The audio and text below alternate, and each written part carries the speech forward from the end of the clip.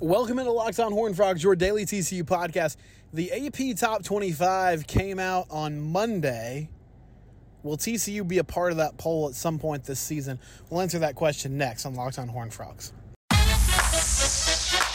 You are Locked On Horned Frogs, your daily podcast on the TCU Horned Frogs, part of the Locked On Podcast Network, your team every day. Okay, here we go. Locked On Horned Frogs is a Tuesday. A few things. First off, thank you to those who reached out and said that they enjoyed the YouTube content. I appreciate Tommy, appreciate Sawyer.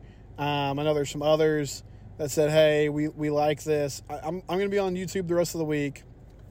Today didn't work out, just with scheduling, with some things going on. It's a crazy week in my house. First day of school is tomorrow for my kids, so just had a lot going on. But pushing out audio today. We'll have video along with it later. I'm going to work on some of the video concerns that people expressed. So thank you for your feedback. And you can always reach out to me, whether it's questions about the show or the content, TCU athletics. I'm at Simcox Steven on Twitter. The show is at Locked On TCU. And I love to hear from our fans. I don't want it to be a one-way conversation, even though I know kind of the nature of the show makes it that way at times. So a little bit of a different place to start today, because we've been talking a lot about fall camp. And we'll do that more in segment 2. I also have a note about TCU basketball and TCU soccer to close the show. But I want to start today with the AP Top 25 poll, which dropped, I believe it was Monday around noon, or maybe it was late last week. But the AP Top 25 poll is out. TCU is not part of it. That's not surprising. They're not receiving any votes, to my knowledge. So I'll run down the top 5. Alabama, Ohio State, Georgia, Clemson, Notre Dame. Bama at 1, Ohio State at 2, Georgia at 3, Clemson at 4, Notre Dame at number 5. No real surprises there. You know, Bama, it feels like if they don't win the national title, the next year they're just automatically number 1. They got Bryce Young coming back. They had a lot of talent there. Not a huge surprise there. Ohio State, similar. Georgia, Clemson, Notre Dame, usual suspects. Texas A&M at number 6. Aggies feel pretty good about their season. I know they feel like they're pretty loaded at the moment. Don't know who's going to play QB for them, but they're trying to figure that out like TCU is in camp right now. I assume it's going to be Haynes King. Big 12 representation. So Oklahoma is number 9. Baylor, number 10. Oklahoma State, number 12. And I believe that's it for the current Big 12. Now, Houston, BYU, and Cincinnati, all future members, are coming in at Cincinnati at 23, Houston at 24, BYU at 25. But the current membership, Oklahoma at 9, Baylor at 10, Oklahoma State at 12. Now, really fascinating, Texas, I thought it was like mandated by law that they had to be in the top 25. They are on the coaches poll at number 18. Did not make the cut in the preseason AP Top 25. So I was just curious, and when I first started thinking about this, I thought, okay, will TCU be in the top 25 at the end of the season? And after looking at the final top 25 for 2021, I'm going to say no to that. I think TCU's going to have a good season. I feel like they're going to win 8 or 9 games. I'm leaning towards 8. I think 7-5, hopefully a bowl win, end up with 8 wins. But that's not going to be enough to get you in the top 25. Iowa was the Power 5 team that checked in at 23 in the last top 25 poll last year, and they had a record of 10-3. So it's difficult. Like, you have to have a really good year to get to that place. Let me look at some of those other records that were towards the bottom of the AP Top 25 poll at the end of last season. So San Diego State was 25, but they were 12-2.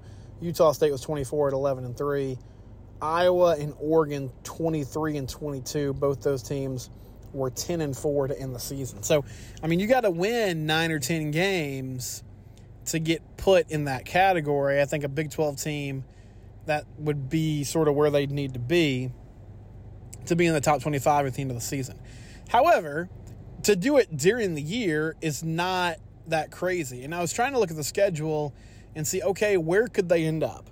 You know, those first 4 games, your non-con games, obviously, if you find a way to go 3-0 against Colorado, Tarleton, and SMU, that would be big for TCU, but none of those teams are going to be top 25 opponents, and since they're not receiving votes in the initial poll, I think starting 3-0 is not going to do it. Now, if you beat Oklahoma, if you find a way to upset them in week 4, then obviously you're going to be in. I think even a victory over Kansas, if they're 4-1 5 games into the season, you're probably looking at a team that could sneak in there at 25, depending on what else is going on around the country. I also feel like there's an opportunity, OU, Kansas, Oklahoma State, and then K-State, West Virginia, Texas Tech. And that gets you 9 games into the season. And if you can find a way to be 5-4, 6-3 is more likely. But if you're 6-3, you could be in the top 25. And I don't think that's unmanageable. Now, the closing stretch to the season is really tough. I mean, your last 3 games at Texas, at Baylor, Iowa State at home. And even though they've had the Bears number, that's just a tough 3-week stretch. So I don't think TCU will be in the top 25 to end the year. But I think there's a good chance, maybe around week 5, maybe around week 8, they could be in the conversation for making an appearance in the top 25 poll, which I know that doesn't sound groundbreaking because that used to be commonplace. But I feel like it'd be a good step forward for this team, given how anonymous they've been. I've been kind of surprised. Listening to the national media talk about TCU football this offseason, they're just more than normal. There's been a lot of times where I've thought to myself, I don't think they've watched TCU football in a while. So anyway, it would be good to get back in the national conversation, and you could do that if you could find a way to start receiving votes in the AP poll, possibly grace the top 25 at some point during the season. When we come back, we're going to talk about newcomers on offense who can make an impact. Also have a note about TCU basketball and TCU soccer to close the show. All right, back here on Locked On Horned Frogs. I've talked a lot about the wide receiver position during fall camp and how excited I am about it. And I heard these 2 names mentioned by Sonny Dykes yesterday.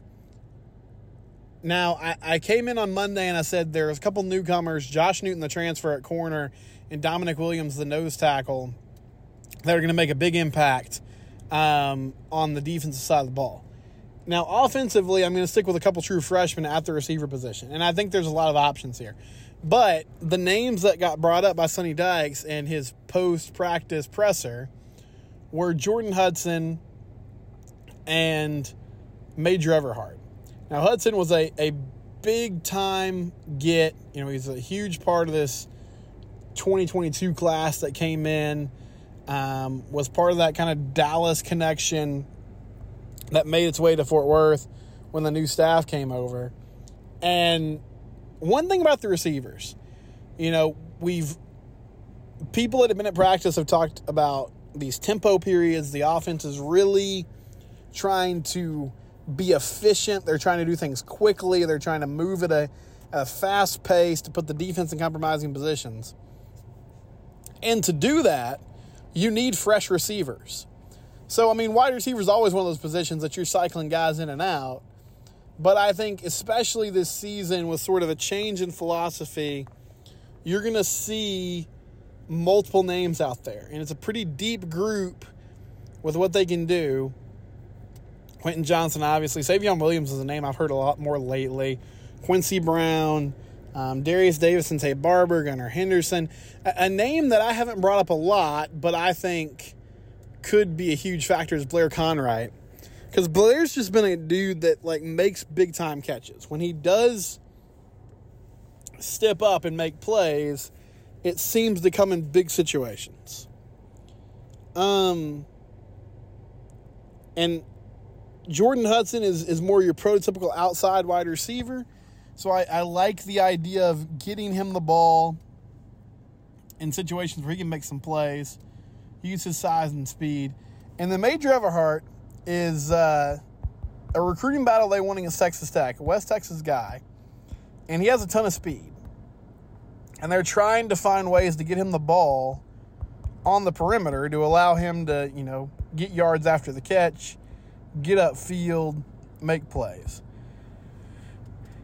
And again, you can't have enough of those players that can threaten the defense with their speed and explosiveness. And it seems like there's just a huge emphasis for TCU to try and find guys who can put that kind of pressure on an opponent. And Everhart's another one of those who has the capability to do that. So Hudson and Everhart, newcomers on the offensive side of the ball that are poised to be involved, and I'm liking where this offense is headed. Now, so much of it hinges on the offensive line, and I think the play calling is going to help the offensive line because you have an offense that is predicated on quick throws, getting the ball to the edge, trying to get the ball out quickly. And so that's going to make things easier, especially if you can run the football, to have adequate pass protection. They're just going to find a way to do it. But those players, the tight ends are going to be a factor this year. I love the potential of all the weapons they can use.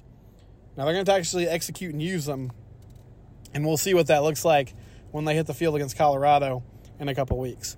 Okay, a few miscellaneous things that I came across. One, Jamie Dixon talked to John Rothstein, who was formerly of CBS Sports. Now I believe he works for Field of 64. But John is the preeminent college basketball insider. I don't think anybody does a better job of covering the country thoroughly than he does. And he made some comments to John in a recent podcast where he said when the Big 12 expands and they add these teams, he thinks they need to keep the round-robin format. He loves having to play each team twice every season. And he said he knows it's going to be a bear because you're talking about potentially 22 to 24 conference games. But he said that in the Big East, they went to a sort of every year schedule, and you wouldn't know who you were going to play. You wouldn't know who you would avoid. And he said it affected the legitimacy of the championship because you'd have teams that would win a regular season title, and a lot of it just came down to they had the most manageable schedule that year. That was the reason he gave. But the first thing that popped into my mind was I think the round-robin format just makes the league seem so much more respectable because there's so many good teams in the Big 12, and the idea of having to play everybody twice makes it to where if you finish 9-9 or even 8-10 in an 18-game conference schedule, as long as you didn't just completely fall on your face in non-conference play, there's a good chance you're going to the tournament.